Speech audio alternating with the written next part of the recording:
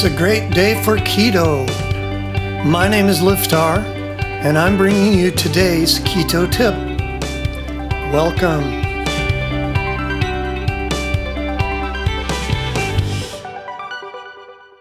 Today's keto bite, simple hack for veggies on keto.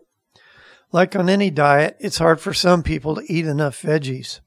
It may be because you don't like them or because they're hard for you to take to work with you in your lunchbox. There could be a lot of reasons. But I've got a simple little trick to make the whole thing a lot easier. One of the most important parts of the keto diet is getting the carbs right. I don't recommend no carbs. The body actually needs carbs for various bodily functions. No carb diets are not good for you. However, you can lower the carbs, especially temporarily, meaning for a few months, without having any problems. You want the carbs to get low enough to get you into ketosis, but still have healthy carbs for the reasons I just said. The key to this is to eat the right carbs, and the right carbs are pretty much mostly vegetables, and you have to eat the right vegetables. Vegetables can be a hassle. You have to clean them, cut them, prepare them, peel some of them. So here's your simple hack to help you with them. 2 things. 1, prepare them all at once. Try to get to where you have a prep day set aside for the whole week. Plan out your vegetables for the week. Veggies generally keep really well in the fridge, especially if you put them in airtight containers. Separate them into their daily portions.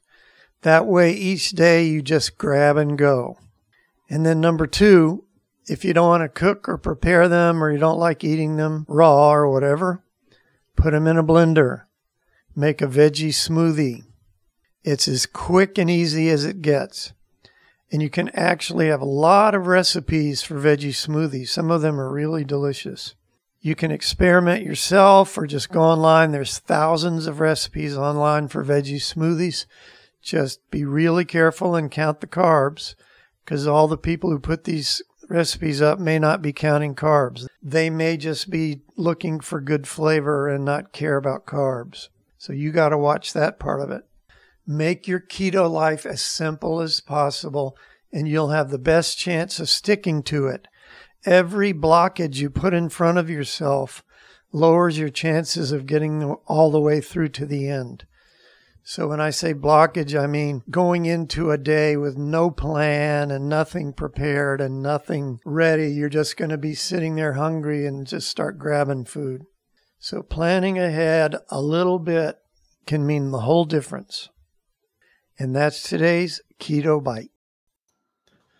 If you enjoy these bite-sized tips, then come on over to rockthatketo.com and sign up for fabulous recipes, how-to tips, and inspirational stories of people who have lost weight or gotten healthy for the first time in their life.